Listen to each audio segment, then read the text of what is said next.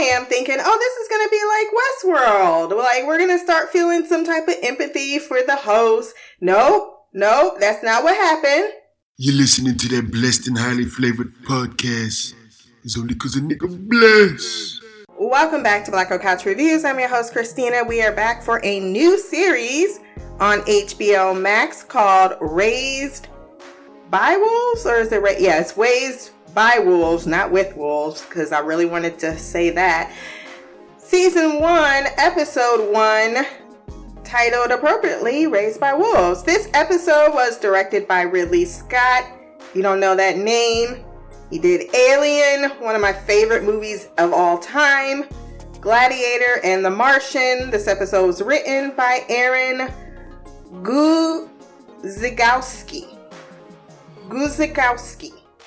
who worked on Prisoners and The Red Road, which is actually a really good show. If you have not watched that has Jason Momoa in it and his lovely wife Lisa Bonet, but not as prominently. It was an interesting enough 1 or 2 seasons. This episode premiered September 3rd of 2020, and I gave this first one an 8.6 out of 10. I was interested in this show, I should say, because of 2 things: Ridley Scott and Travis Fimmel, who is the character you're introduced as Marcus in this episode. I wasn't sure we were going to see him in the premiere, because halfway through I was like, I don't know how we get all these other people, but I'm so happy to see his face. It's kind of weird that he has an American accent, but I'm rolling with it. If you don't know who Travis Fimmel is, you probably have never watched Vikings. And let me tell you, I have never went back to that show ever since he left it, because that is how much I love fucking Ragnar Lothbrok. And I can't even reconcile those other kids. I'm like, I don't give a shit. Okay? It was Travis Fimmel that brought me to that damn show, and without him, I could not stay. So what is the premise here?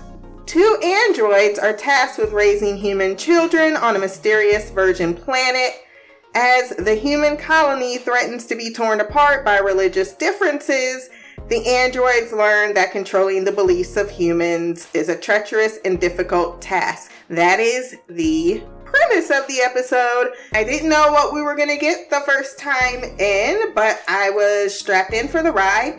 I really like the cinematography. They did a wonderful job of that. There's this bleakness to everything, but I would be remiss if I didn't say the last 15 minutes is definitely when I was like, okay, let's play episode 2.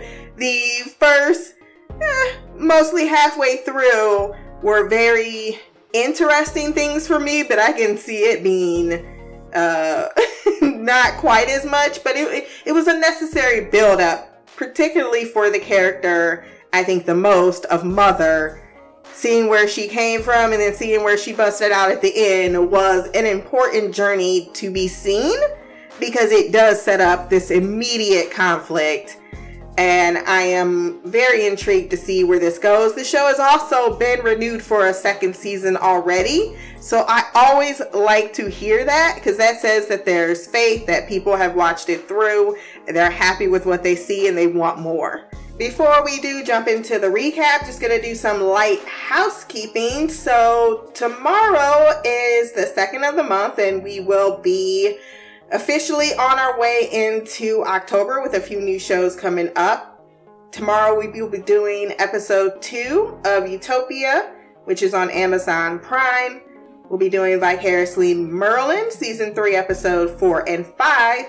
And then next week, we get some Halloween added to our roster on Friday. But before then, Sunday, we have episode 8 of Doom Patrol, 13 Reasons Why on Monday, episode 12, Raised by Wolves, episode 2 on Tuesday. We'll be doing a Walking Dead season 10 wrap-up pod on Wednesday the 7th, Utopia episode 3 on Thursday, and then The Haunting of Bly Manor on Friday.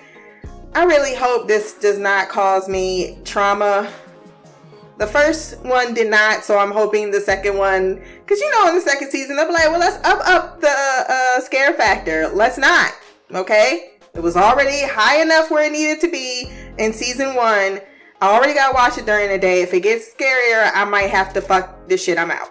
Because I'm not about to have that stress in my life. Then we're going to end the week with Merlin once again, season 3, episode 6 and 7, and Doom Patrol episode 9. So if you want to send feedback, you can send that to blackgirlcouch@gmail.com.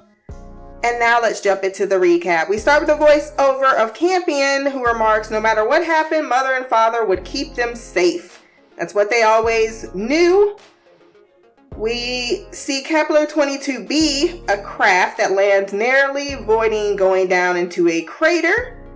It's our first introduction to mother and father, who both in their programming is meant to look after the other's well-being. And he saves her while telling a joke after retrieving a few essential items from the craft before it falls.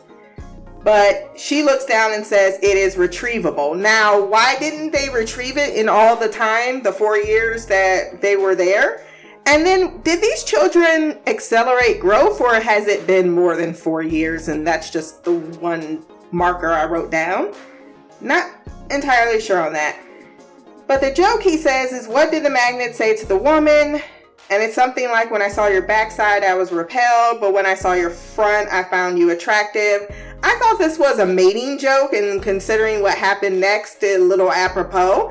I may be reading a little bit too much into it, but there's just this saying, if you've ever watched the movie, it's a really, bringing up her name once again, Lisa Bonet. It's a really long time ago, but they did this kind of silent piece about what it would be like to be a first people, right? And the thing of it is, since we're descended by apes, I should say, you know that they mate by hitting it from the back. That's how we made it for a really long time. And sometimes it would be like, hey, let me get my ass up in there if I can. But once man and woman started turning around and having sex in a, what do you call that?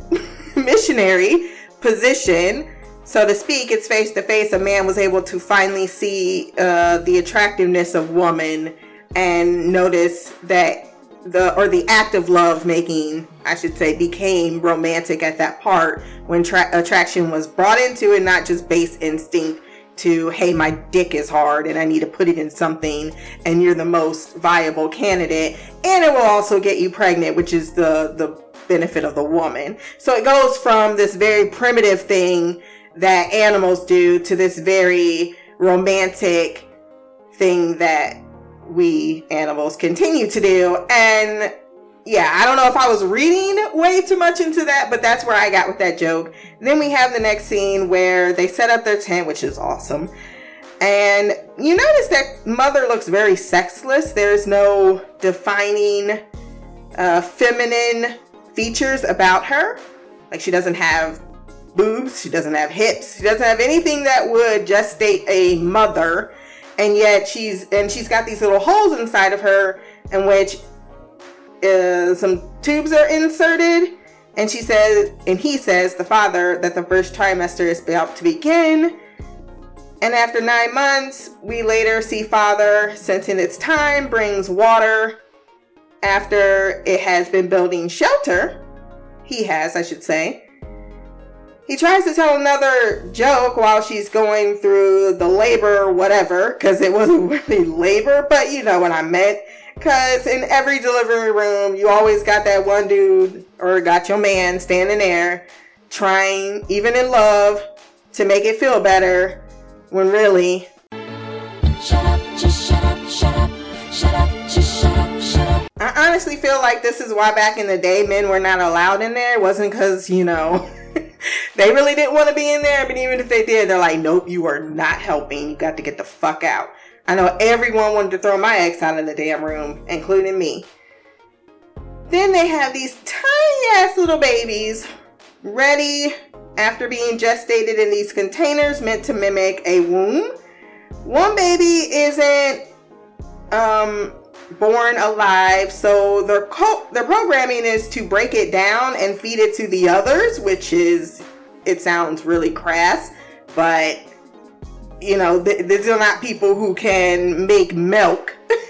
They're not actual biological creatures to them. So yeah, organic matter, as sick and disgusting as that sounds, would have been the way in which you would help the others survive. And she lays it against her chest in an age-old just DNA tradition of being a mother, and hums while crying, and then the baby breathes while father is touched by this. He did mention a directive several times. They named the baby Campion after their creator. He's also the youngest of the first generation. There was never a second generation, but she made her one by the end of this episode. But this is interesting that there is a creator of them named Campion. So I hope we're going to get more of that backstory. When he was trying to get them babies to eat and was like, you want to eat this? And they was like, no, I do not. I don't know what that is, but it don't look good. Oh, there were some very heartwarming moments in here. And then the voiceover comes once again with Campion remarking how mother and father never took time for themselves, but ensured that they were cared for and their happiness. And then he says, what happened wasn't their fault. The future is invisible, even for androids. And I'm like, oh, that don't sound great. We can see Campion is already the troublemaker. She turns around and definitely every mother yelling at their child, get your ass down from there. What the hell are you doing up there? Get down.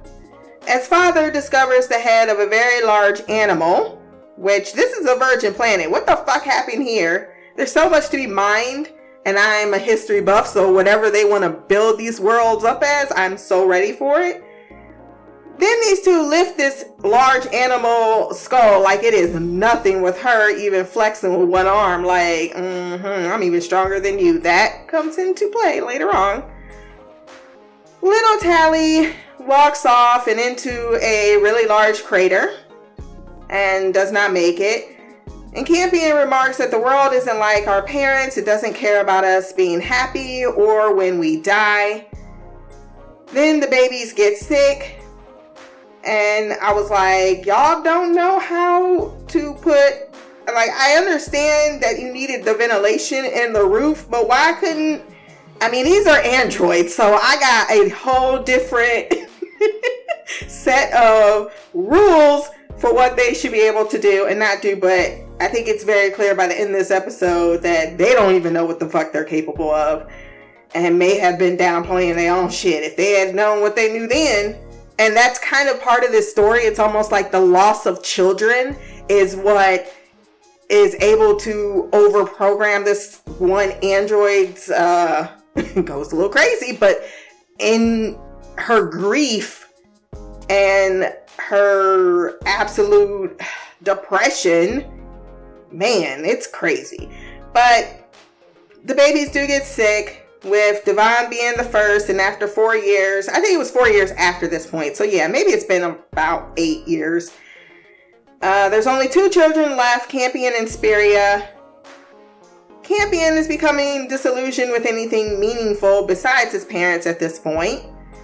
Then we get a little history lesson from Mother herself when she's talking to both children, Campion and Spiria, that the Mytharics, an advanced society, has religious beliefs that prohibit certain things, such as androids raising human children. It is considered to be a sin. So those androids then sent an ark of their own with stasis pods rather than, or I should say the humans, because I'm not sure how this went, right? Is the humans that left, that are on the ark and went away from Earth, are maybe there because the androids actually did? I don't know.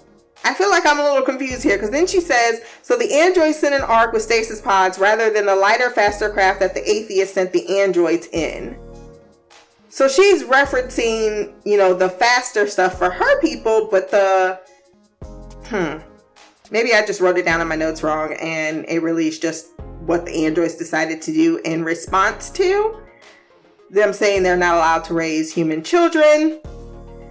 And she says belief in the unreal can comfort the mind, but also weaken it. They were made by atheists. And their experiment is to believe in the human, or get humans to believe in itself than a higher deity. And there's a definite back and forth argument to be had about this, but they didn't go so much into it this episode, so I'm sure we'll explore it a lot more. Campion points out that they did win the war, meaning the religious folks, and wonders if praying will make Speria better, and she says it will not, only science can, and that we will never continue to grow by seeking solace in a fantasy, and that he must resist the urge when he points out that science did not save the others. So she's trying to say, maybe, and like I said, there's a lot here that can be digested, and it's Campion trying to understand that. Like, you're trying to tell me science is everything, and yet science did not help me with my family. I still lost them. So maybe if I did pray, maybe that will work. You're telling me it's not, but you're also having me believe in something that hasn't proven itself actual helpful at this point in my life as an 8-year-old boy. She tells him that they are both atheists and the path to progress. Now, this is my only issue with this whole premise of any show, is that when it comes to religion, only you can choose it. I'm not of the mindset that you sit there and, like, I can tell you, hey, I believe, and that's how the sentence should go. We believe, they believe, not you should believe, we are. No, he's not. He's never accepted that. You are trying to brainwash him into a cult. That is what that's called. And that's why I don't like that type of, and people can shit on me for it, because the same thing I feel about Christian. Like, if you forcing your kid to go to church and they really don't even want to be there and they ain't taking home no message, but you forcing them every damn Sunday, I'm like, what are we doing here? I get what you're like, take them once or twice, but my mama did it for 18 whole damn years. And they wasn't even about right in the church, but that's a whole other story that we're not going to get into right now. Point of it is, I have my reasonings. I'm sure these people think they have their reasonings, but there's a lot of in between here that can be and should be discussed. Then she says to talk about the number 5 and how it manifests in life. I didn't do too much Googling other than to point out that the number 5 in numerology is the expression of personal freedom, which is kind of funny. Like, you get to express your own personal freedom, which is fine. Like I said, you can tell, it's like you have to present both cases. You can't just present one. Father sees what looks like a craft in the sky. Doesn't tell mother. Very lovely moonshot here. And Campion wakes to Speria gone, and the moment Father needed to take her from mother was another strong indication. Like, she could not even release her pose of having her second to last child be gone. And then he begins to bury her, and then she tries to tell Campion to be strong, but she begins to break down. Father's like, we should get you taken care of, but she is pushing past her programming by saying, no, you will continue. And of course, Father cares about her, understands what she's going through, and he does bury their last child, or second to last child. Then we have Father catching Campion praying over some vegetables, and he tells his son, don't catch your mother, or don't let your mother catch you doing that. And this is the more proper reaction here. He's like, look, I have my beliefs. And he clearly, even at the end, and he's talking to her, he's like, our way of thinking may not make it. We've done our best, but that's all we can do. Like, we told him why we think the things we think, but we cannot force this boy, nor should we isolate him from his own people. We have Campion very despondent, not eating, so mother is able to imitate Spiria's voice to try to encourage him to go to sleep and to eat. He points out that he can't remember the others and he really wants her to be there, and that Mother has perfect recall, which that's not very surprising. And then Mother is able to resemble Spira, a trick she didn't know she could do. This was the first sign of things to come. Father goes out to where their ship is, and Campion follows. He wants to contact the Mithric people, the last of mankind. He says the war is over and that these people will take care of him. After Mother and Father is there, and they're like, yeah, they could repair us, they could take care of us, but I'm not sure they will, because they're the enemy. However, he does allow him have that pipe dream of, sure, maybe we can be all together in the future soon. Then he goes down to the ship, and he is unable. He finds some plastic. Was there a reference to that I wasn't unaware of? Because we didn't go back to it. The rope frays and he gets back up. Son say, I thought he was going to fall down and die at this moment. So I was very surprised he made his ass back up there. And he says, don't tell Mother that we're doing this. He said that beforehand. Like, when are we going to tell her? When it's too late for her to do anything about it.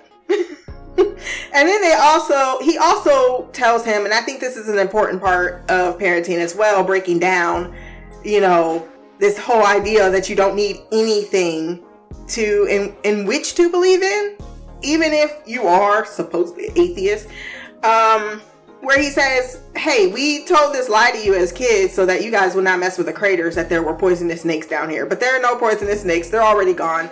And we did it to protect you.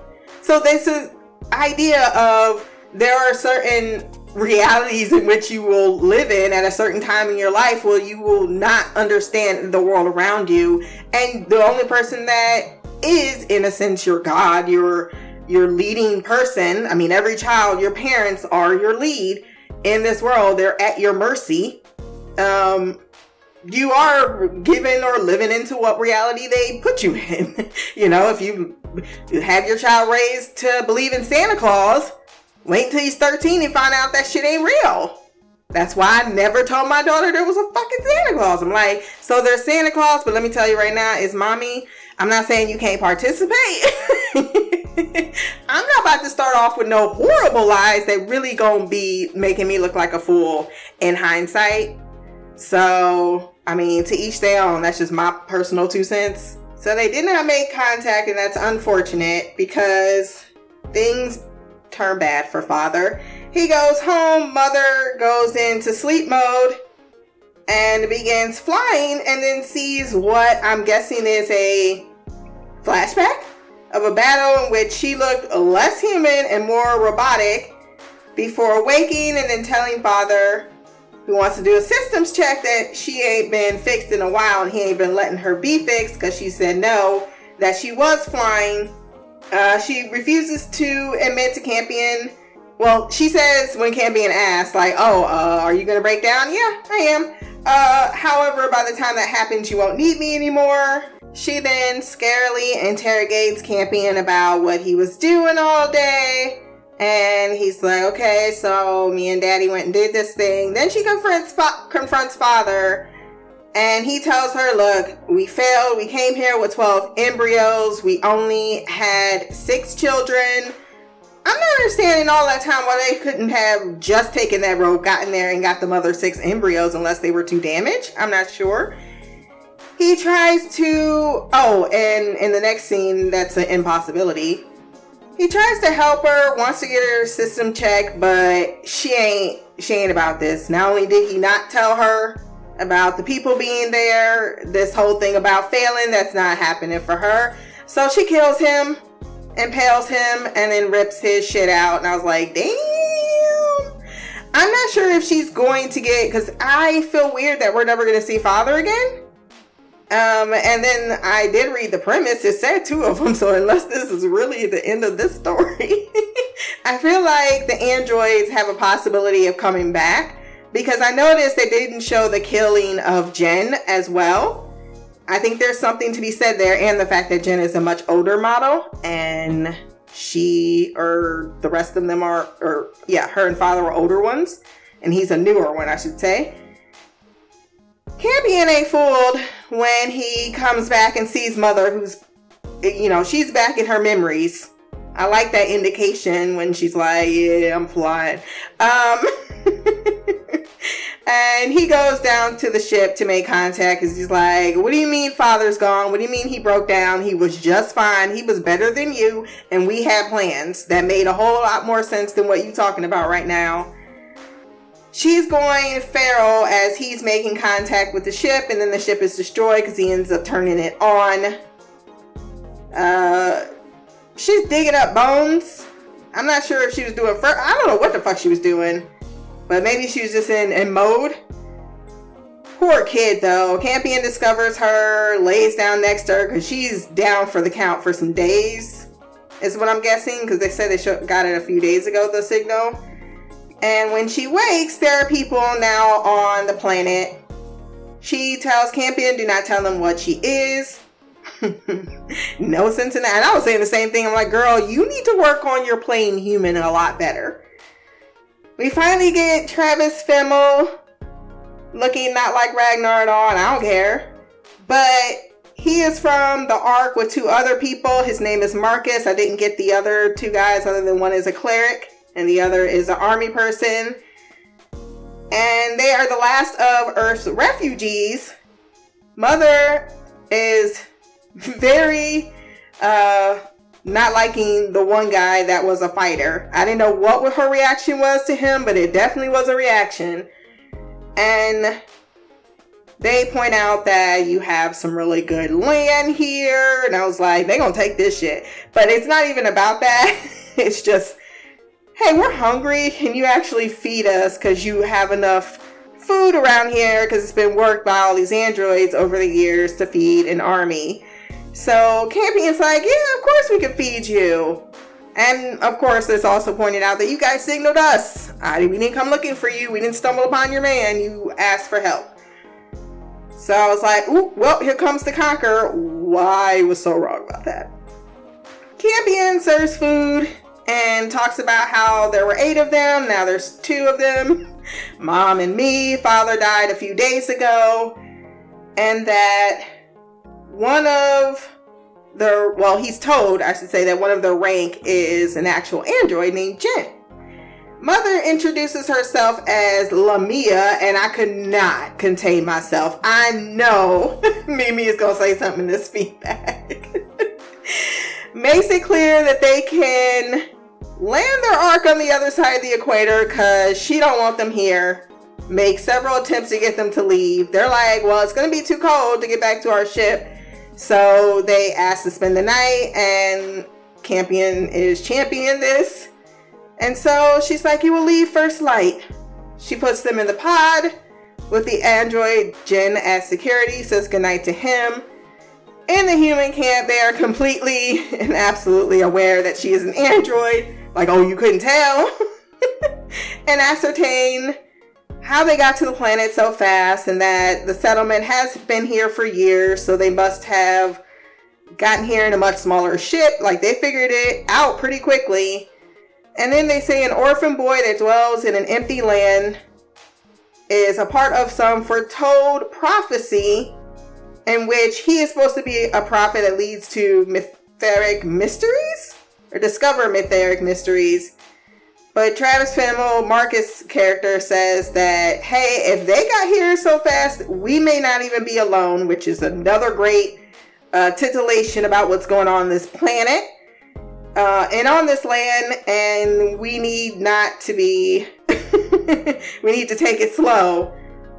But he does agree to take the boy in the morning because not only could this android be malfunctioning, it also could be a killer. And I was like, I don't think so. Nah.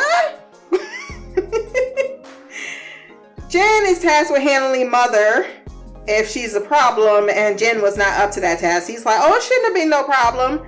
We hear the next morning, and I'm glad we got right to it, of Marcus explaining to him, hey, I have a son on that ark, which fucked up Then explains that we have animals. Have you ever seen a mouse? That we got 1,000 people across the galaxy.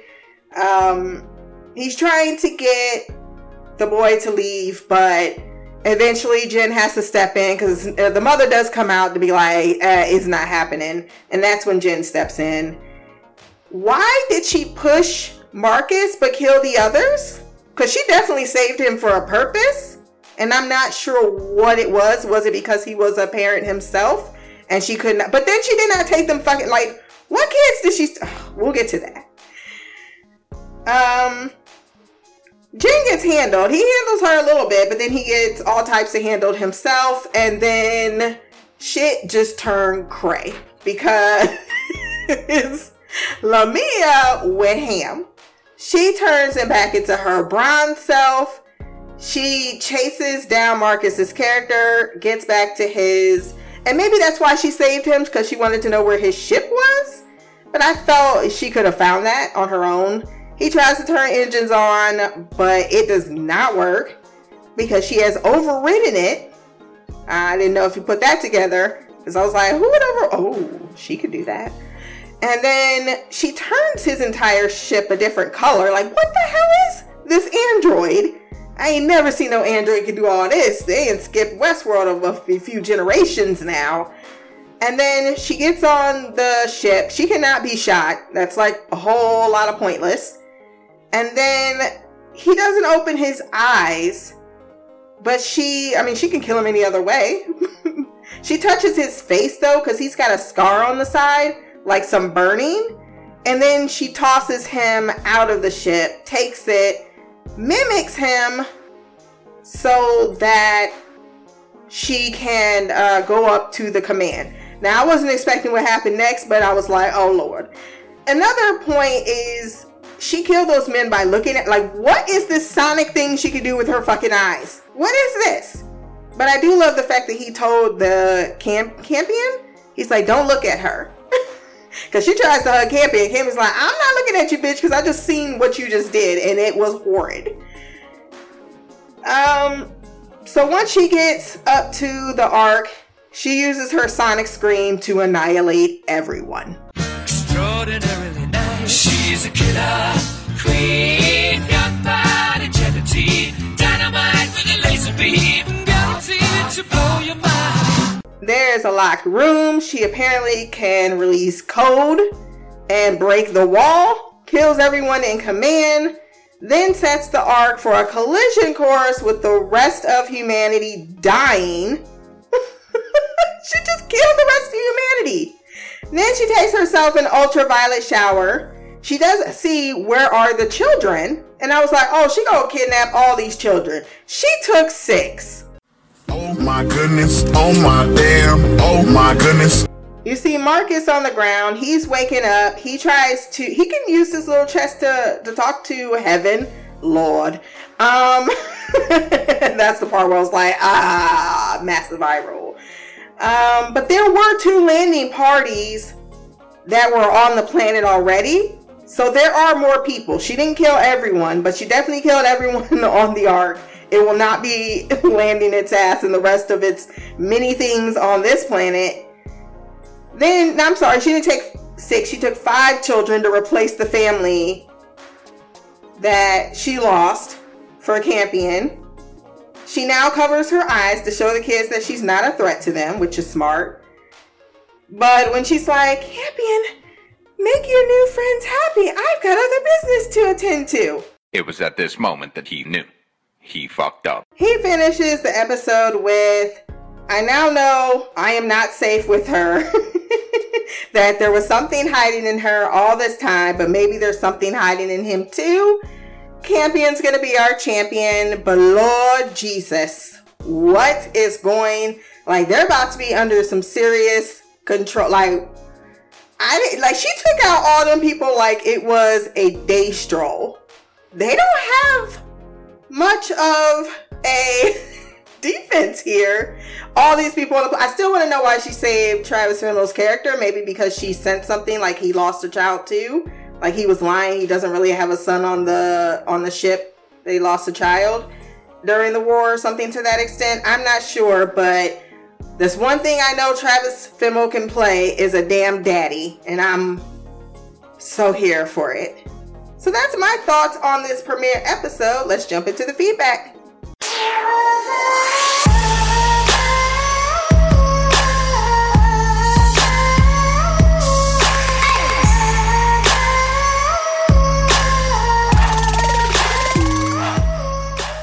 You can send feedback two different ways. You can send it via audio, or you can send it via written format to blackoutcouch@gmail.com. Tonight we got two up. First, Queen Shy. Hey Christina, it's me, Shy. I'm here to join you for another adventure. This one was Raised by Wolves, another series that you put on your schedule that I knew nothing about until it was on the schedule. But this time, unlike Utopia, I wised up and watched the trailer before I watched the episode. So I at least had an inkling of an idea of what I was getting myself into.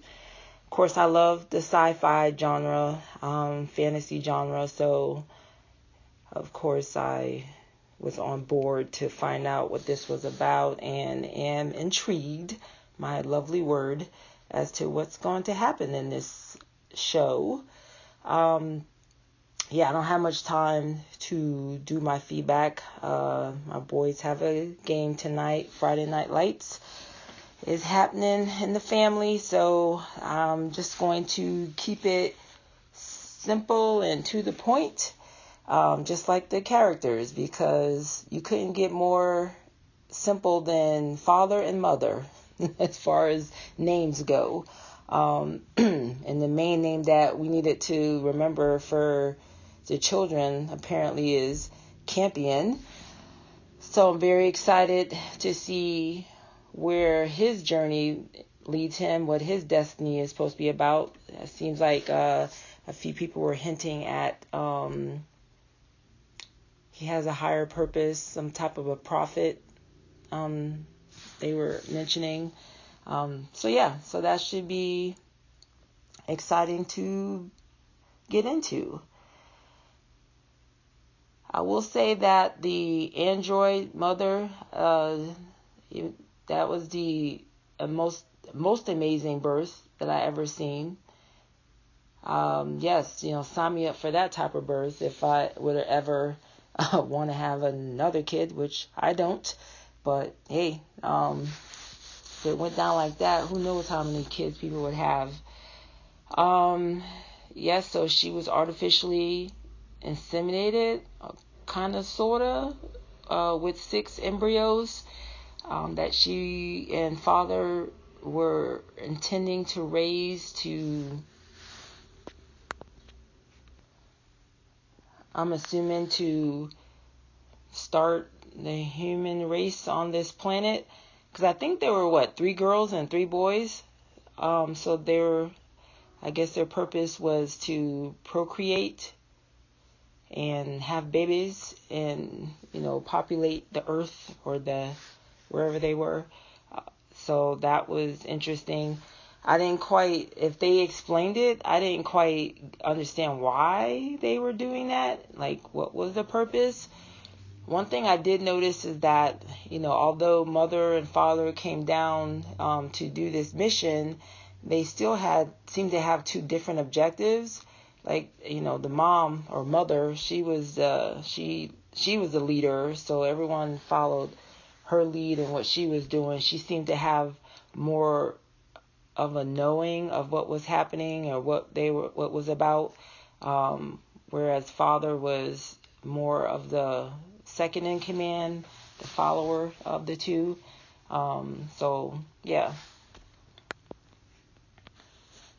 I will say that fight scene between her and the android was, pretty badass.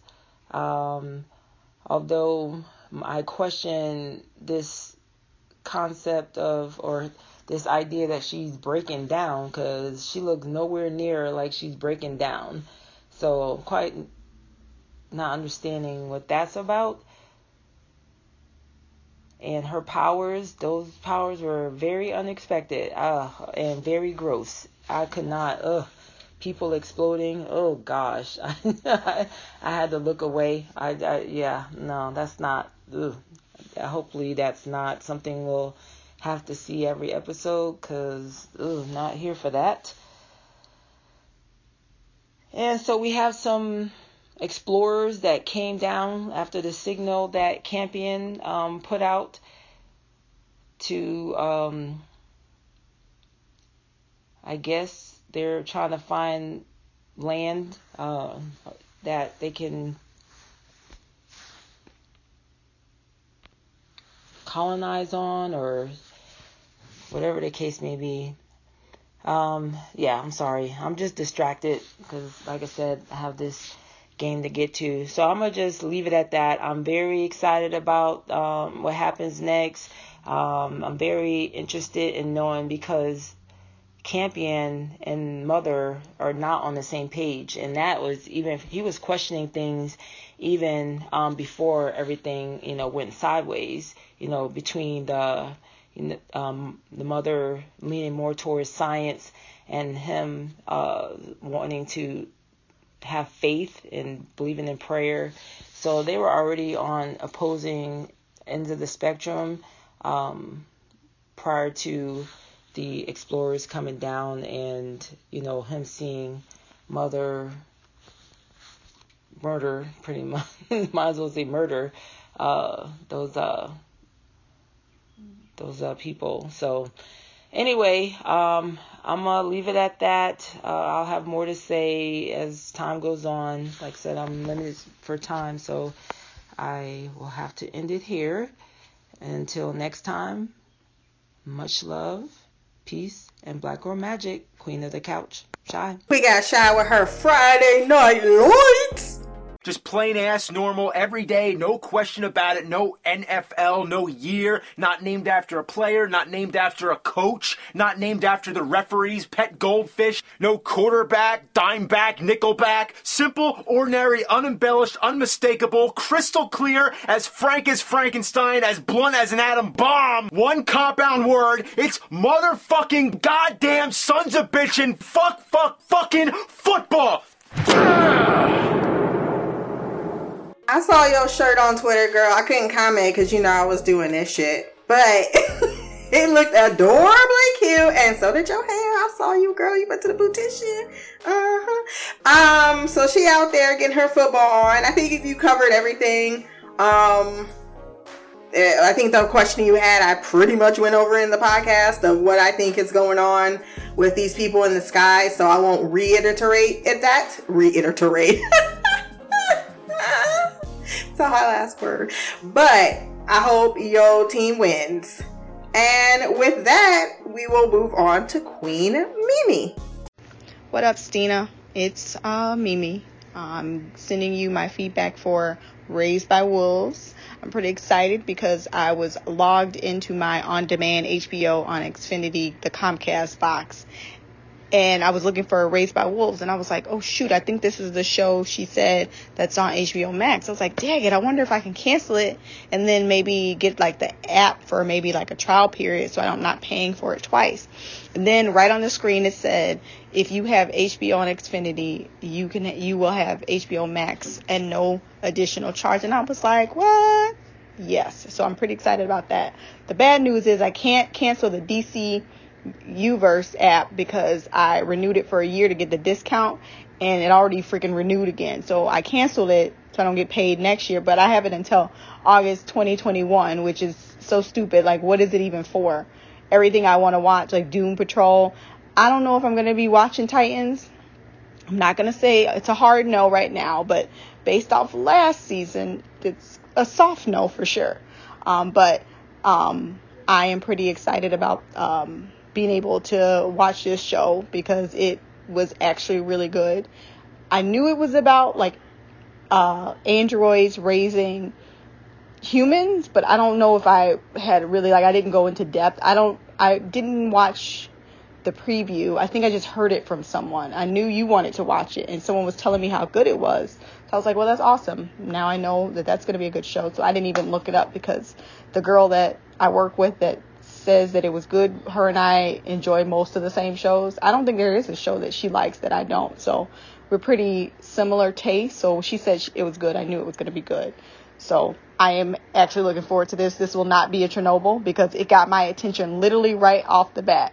And I know it probably makes me a bad adult, but I tried to watch Chernobyl. I swear to y'all, I tried so hard. I was feeling like the worst adult ever because I could not. Like, I would yawn 3 minutes in, and then I would find myself playing Best Fiends or looking on Twitter or IG, watching people's like music videos on YouTube. And then I would even I put my phone away and then I would start to fall asleep. Like, I could not get into it. I really, really wanted to watch it. I tried, but I couldn't. So I was like, this is the last episode. I give up. I'm not trying anymore. I couldn't even get all the way through episode 4. So I was like, I'm done. I tagged myself out. It's fine. Y'all did a great job without me, so we're good. Okay, so enough of that. One more thing. I don't think we ever agreed to add The Good Doctor into our roster, but I just saw that the new season is going to start on November 2nd. So I'm just going to throw that out there that we could add that show to November's calendar. Just saying. Okay, so enough of my rambles, as you would call that, housekeeping, Christina. I'm done with all of that. So let's get into my feedback. I just wrote down things that I either had questions about or, things that really stood out to me. I really, really liked this first episode. It was really good. I really enjoyed beginning to the end. And I got to tell y'all, that ending threw me. I was not expecting it. I don't know what I was expecting, but that was not it. The first question I had was why did all those babies come out with dark hair and white skin, but then they were born and they grew up and they all of a sudden different races? I swear I didn't see no black or Asian kids at all. Lord, I don't know where I was, but my son just came out and he was making me uncomfortable. So I had to pause. So continue. I know I was talking about the races. I thought that was a little weird unless I missed something, but they all looked like white, brown hair babies. I don't know how they all became different races. But then again, their mother was an android and she never really had them in her stomach. I don't even know how that works, and to be honest with you, I don't even care. So I just thought that was weird that the races didn't really matter. The babies morphed into whatever they want them to be. And the other thing, I was like, the little girl Tally, I think her name was Tally, who walked into the hole. Like, she was old enough to know better. She looked like she was maybe 6 or 7. What kind of... Can y'all teach these children some survivor skills? If you're going to play and not pay attention, stay in the house. How hard is that? I don't understand how she was so oblivious playing with the little stick doll that she just walked right over the edge into a giant hole. That was the dumbest death I've ever seen. And I would be mad at my child if they died like that. I'm going to be sad, don't get me wrong, but I think I'd be more pissed than anything. I know I taught you better than that. Lord. Champion. I knew he was going to be the sole survivor just because he had his brush with death at birth and he came through like a G. So he made it.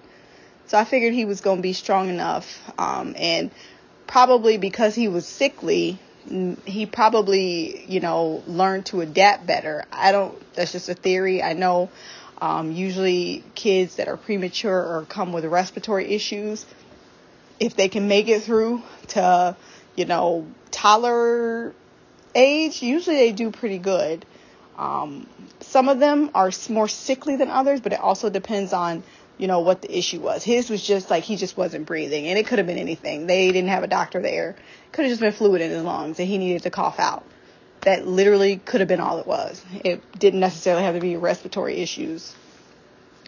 But these are androids, and I think they have programming, but they don't really know. And I knew as soon as she put Champion to her chest and started singing, I was like, I don't think that's normal. I knew right then that she wasn't a normal android. I was like, the programming shouldn't say to do stuff like that. That's a motherly thing, not a robot thing. And programming can't teach you how to be a mom, in my personal opinion.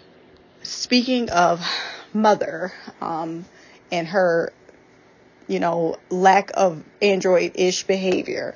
The whole time, like when they had, after the 4 died and there was only 2 left, and I was like, oh my gosh, that, what is that going to do to Champion? Like losing all of his siblings, being this sole survivor, like that cannot be good for his mental health. Like he's going to be a hot mess. He's probably going to be so sad and depressed. Like poor thing. I was just so concerned with him mentally that I've never even thought that how this is going to affect that android mother, because she clearly was not a normal android when she morphed into the sister that died like the day or 2 before, because Champion was so sad and he just missed her so much, and she was like, oh, I didn't know I could do that. I was like, okay, that was a sign number 2 that she was not okay, that something was wrong with her and she was about to lose it. And then her nose was bleeding, that white stuff, and they were like, what's wrong with her? Like she was just, there was a lot of signs that she was like turning to something that was not a normal droid. And I don't know that these things evolve, but it seems like that they kind of do, because her mental health was deteriorating. And I think when she killed Father, I think that was like her breaking point, where whatever that little twig that was bending was her last nerve, like it just broke and she lost it. Like she really lost her stuff because she legit murdered him, and then like took out pieces to make sure that he would not be able to get himself back to the ship or back to the main house to like fix himself. Like, so he was dead and he was going to stay dead. And when the humans came down, at first I was pretty happy because I don't know what, it sounded like they were going to be the bad guys, but I never like to assume, because sometimes shows like to trick you and make you think that the main characters are the good ones. And then you, after like watching certain things, you realize, okay, maybe they're not such good people, or maybe it's not so cut and dry. Maybe, this group isn't so bad. It's just, they're looking out for their own interests. So, I'm trying to, play it episode by episode. And it sounded like the humans were really trying to do the right thing, because, if she's breaking down, he's going to be literally the only person on this planet. Like, there's no living creatures at all. I didn't realize there weren't any animals until he asked the little boy Champion, like, have you ever seen a mouse? And he was like, no. Like, or have you ever seen an animal? And he's like, no. And they were like, well, there are animals that are not extinct. We have some. You ever seen a mouse? I can show you. My son has one. Like, that in itself was like, oh wow, he would literally be the only living creature on this planet. And I think that's what Father was trying to, help Mom understand, and Champion. Like, it's not okay for us to die and you to be here by yourself. We thought we were going to leave you with 5 siblings, but you're literally the sole survivor. You'll be by yourself. I do think their mistake was, first of all, assuming that the little boy was going to go with them willingly if he saw their mom being attacked. The second one was assuming that she could be just taken down real easily. And I think that's what triggered this whole thing. I don't understand why that android, if he was going to fight her, why he wouldn't do it in a way where Champion couldn't see. Like, that, hearing her son scream like that is probably what triggered her to fight. And then all hell just broke loose. Like, it went from, this is bad to, well, damn. I did not expect that to happen. I will say that her name being Lamia was hilarious, because do you know how many people call me that all the time? My name is Lamia, Lamia, but people call me Lamia all of the time. And I don't know why they don't see my name looks exactly how it sounds, but it cracks me up, because I was always under the impression, like, who would name their child that? But I guess that's an android name. Who knew? The last thing I really want to point out, well, let's go back to the android. I feel like it's very hypocritical and very on par with the way humans are for them to have a pet android. Like, androids are bad, let's hate them, but let's keep this one because he might come in handy. Like, humans are trash, and that seems right on point with how we are. But my last point was, when she was in the ship and she killed all those people, it looked like they were mostly men. I think they were all men, like soldier type. I'm not sure what that colony was, it didn't seem like it couldn't have been all of humans. It was probably just like a small part of them, just maybe out looking for survivors of some sort, is what I gathered from that. But when she saw like that group down there with the kids, it looked like it was like 10, 15 of them. I thought she was going to take all of them, but she only took 5. So she must have took the kids that were going to replace the ones that she lost. It looks like the embryos they have must just be duplicates. That's just an assumption, because I saw a little Asian girl. I saw a little black boy. I mean, he was the biggest, but he was still like, he looked similar. Like if dude would have grew up to be the same age as Champion, that's probably what he would look like. So I felt bad that she left them other kids there to just die. Like, that's real messed up, because we really don't even know how many people were on that ship that she basically just blew up. Like, she killed all of them, and then the one dude is left, and he's gonna be the only sole male survivor. Like, he's a human too on this planet. And now, since that ship is destroyed, I don't know if it's going to send out a signal that it was destroyed, and it'll like signal out to like maybe the rest of the people. Because I can't imagine that being all of human race. Like, why would they send all of the human race on a ship searching for survivors? That just seems silly. And the fact that there was mostly men there makes me think it was probably like some type of soldiers and, you know, some type of military ship.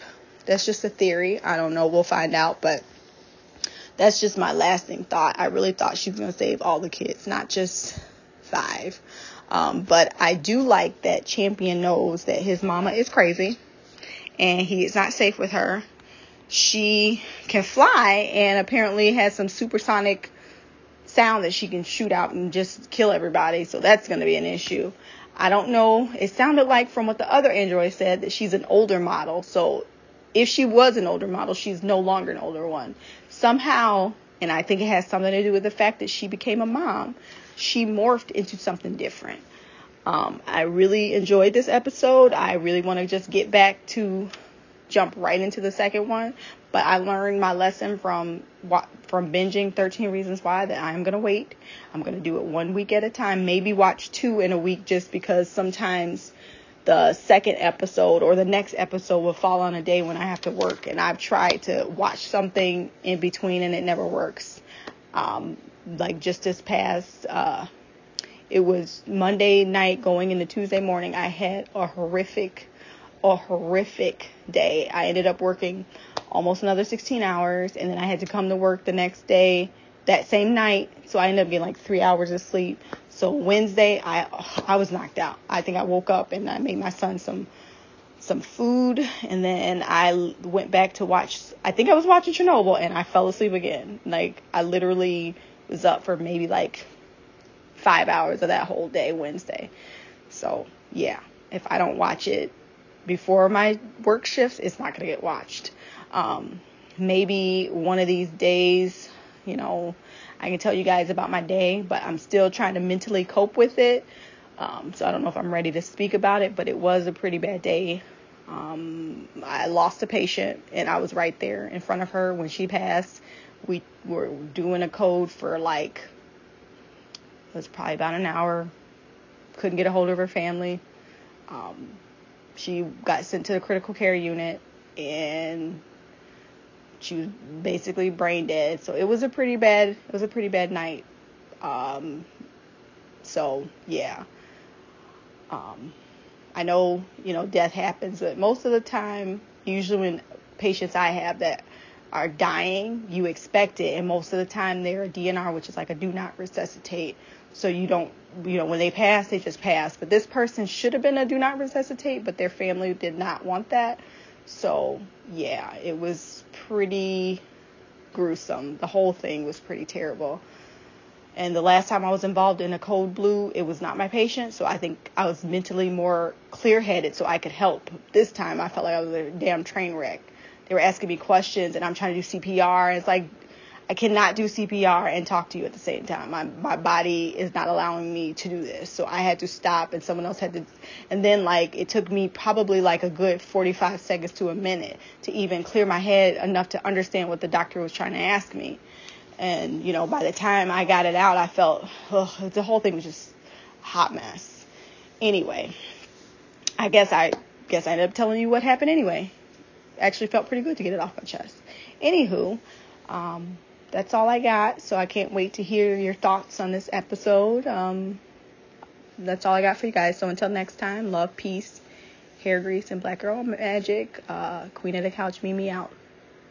And that was Queen Mimi with her thoughts on the episode. I'm glad she's excited for this show as much as I am. I'm glad she also has a co-signer.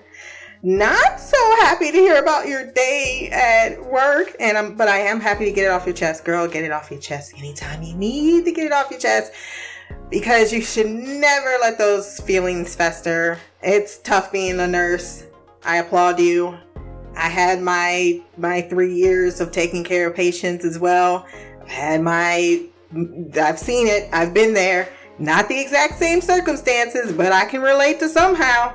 I mean, seeing someone go blue in the face and they ain't breathing and then they're dead is not a situation everyone could just walk away from unscarred. So definitely wish you all the best on that. But thanks for sharing, because people also need to know it's fucking hard out there. It's hard. As far as the episode, cracking me up about Chernobyl, I mean, it's fine. I put it all out there. I'm like, hey, every show is not for everybody, and I do not expect, I know you guys are my road dogs, but I never expect anyone to just send feedback on a show they don't enjoy, they can't get into. I have shows that I just watch, and I don't actually podcast on, and I just listen to other people's podcasts on. Because I'm like, I don't want no research on this shit. But I'm interested in it, so I just listen. I don't participate. So I think that's nothing wrong with that. And I was not even thinking about Chernobyl. That was a good show, though. If you haven't watched it, check it out. And then you cracking on that child who walked into that crater. Girl, I'm so glad you mentioned that, because that was me too. I was like, that big ass hole. You couldn't see the big ass hole? You just gonna keep walking and your foot didn't go, hey, I'm in a big ass hole. And then, was she drowned? Did she hit her head? They didn't try to recover the body? I mean, they showing me them picking up goddamn skeletons and dinosaur bones, but they couldn't do a quick little dive into, well, I don't know what the fuck that leads into. Shoot, it could be lava water. He did say it's hotter down there. Could be lava water, so let me stop. But yeah. I would be like, how the hell you just walk? You was just not paying attention even a little bit. Now, about this android, I'm excited about this android. Possibly going... Now, I'm confused on whether or not this is something they've hidden from the androids that they could do, and they've been programmed differently.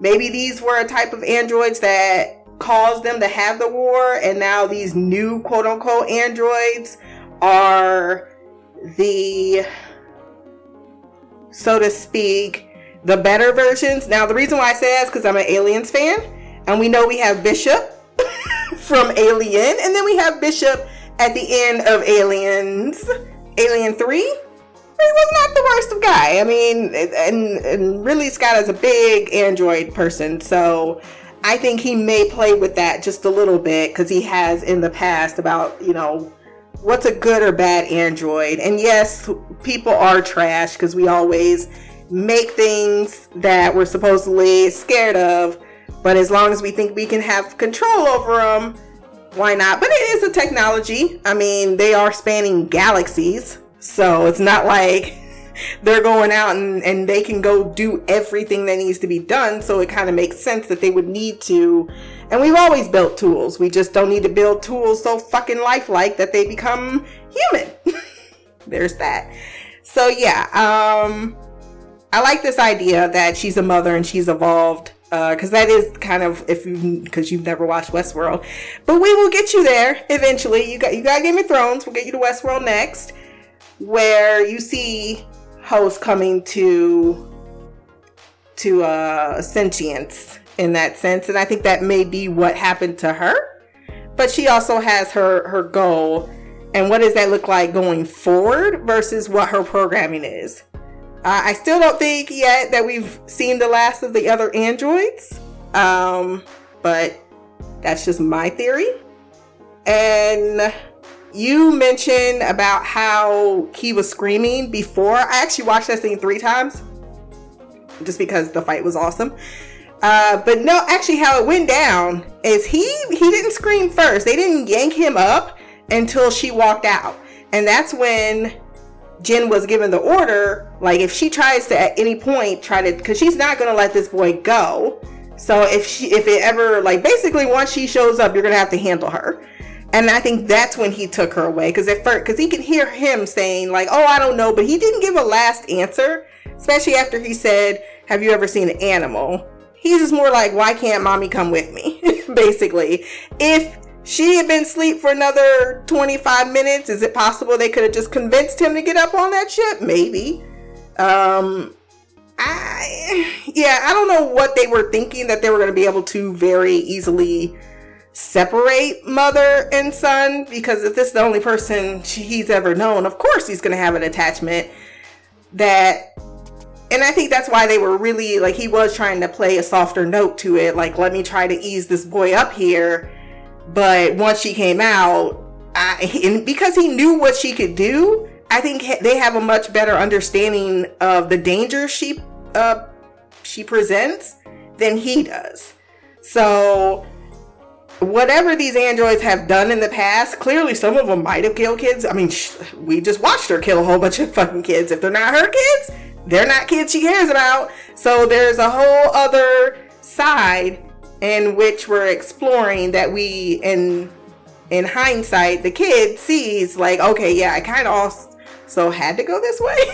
Because there was really no other option that it was going to go. Like, she wasn't friendly. She made it clear they need to leave. She made it clear that she might do something in case they do leave. And now there's this boy here. And no, they can't just leave this kid here, abandoned, as you said, on a planet with nobody. And father knew that as well. That's not a reality she's going to accept. And I think sometimes when you push for something and you don't get what you want, and then you put all that grief on top of there, now she's going to put a ban on Control that's just ridiculous right now. But also, she's needed. I mean, look at all the crops she's grown. They were stealing food from her, saying you got enough to feed a village. They don't even have a place to plant livestock yet or plant food. So where she's found is a cradle. And I think that it's going to be important for her to control the new narrative of humanity. How far is that going to go? I don't know.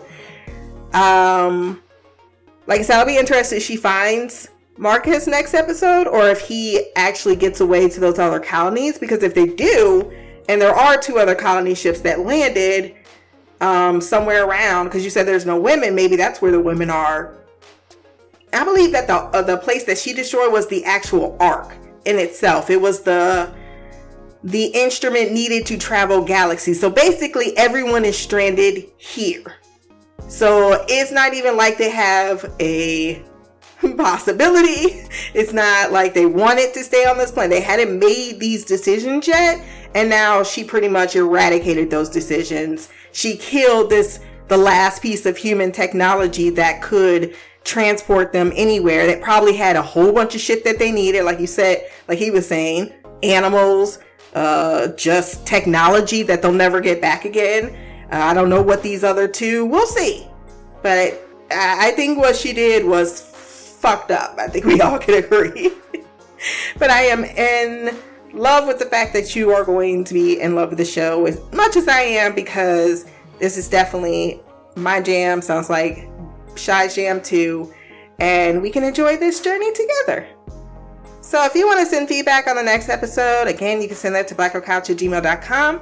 You can find this podcast on Podbean, Stitcher, iTunes, Spotify, and wherever else good podcasts can be found. My social medias will be below. Remember to like, share, subscribe, and if you have time, run over to iTunes, leave a review. Until the next time, peace, hair grease, and black girl magic.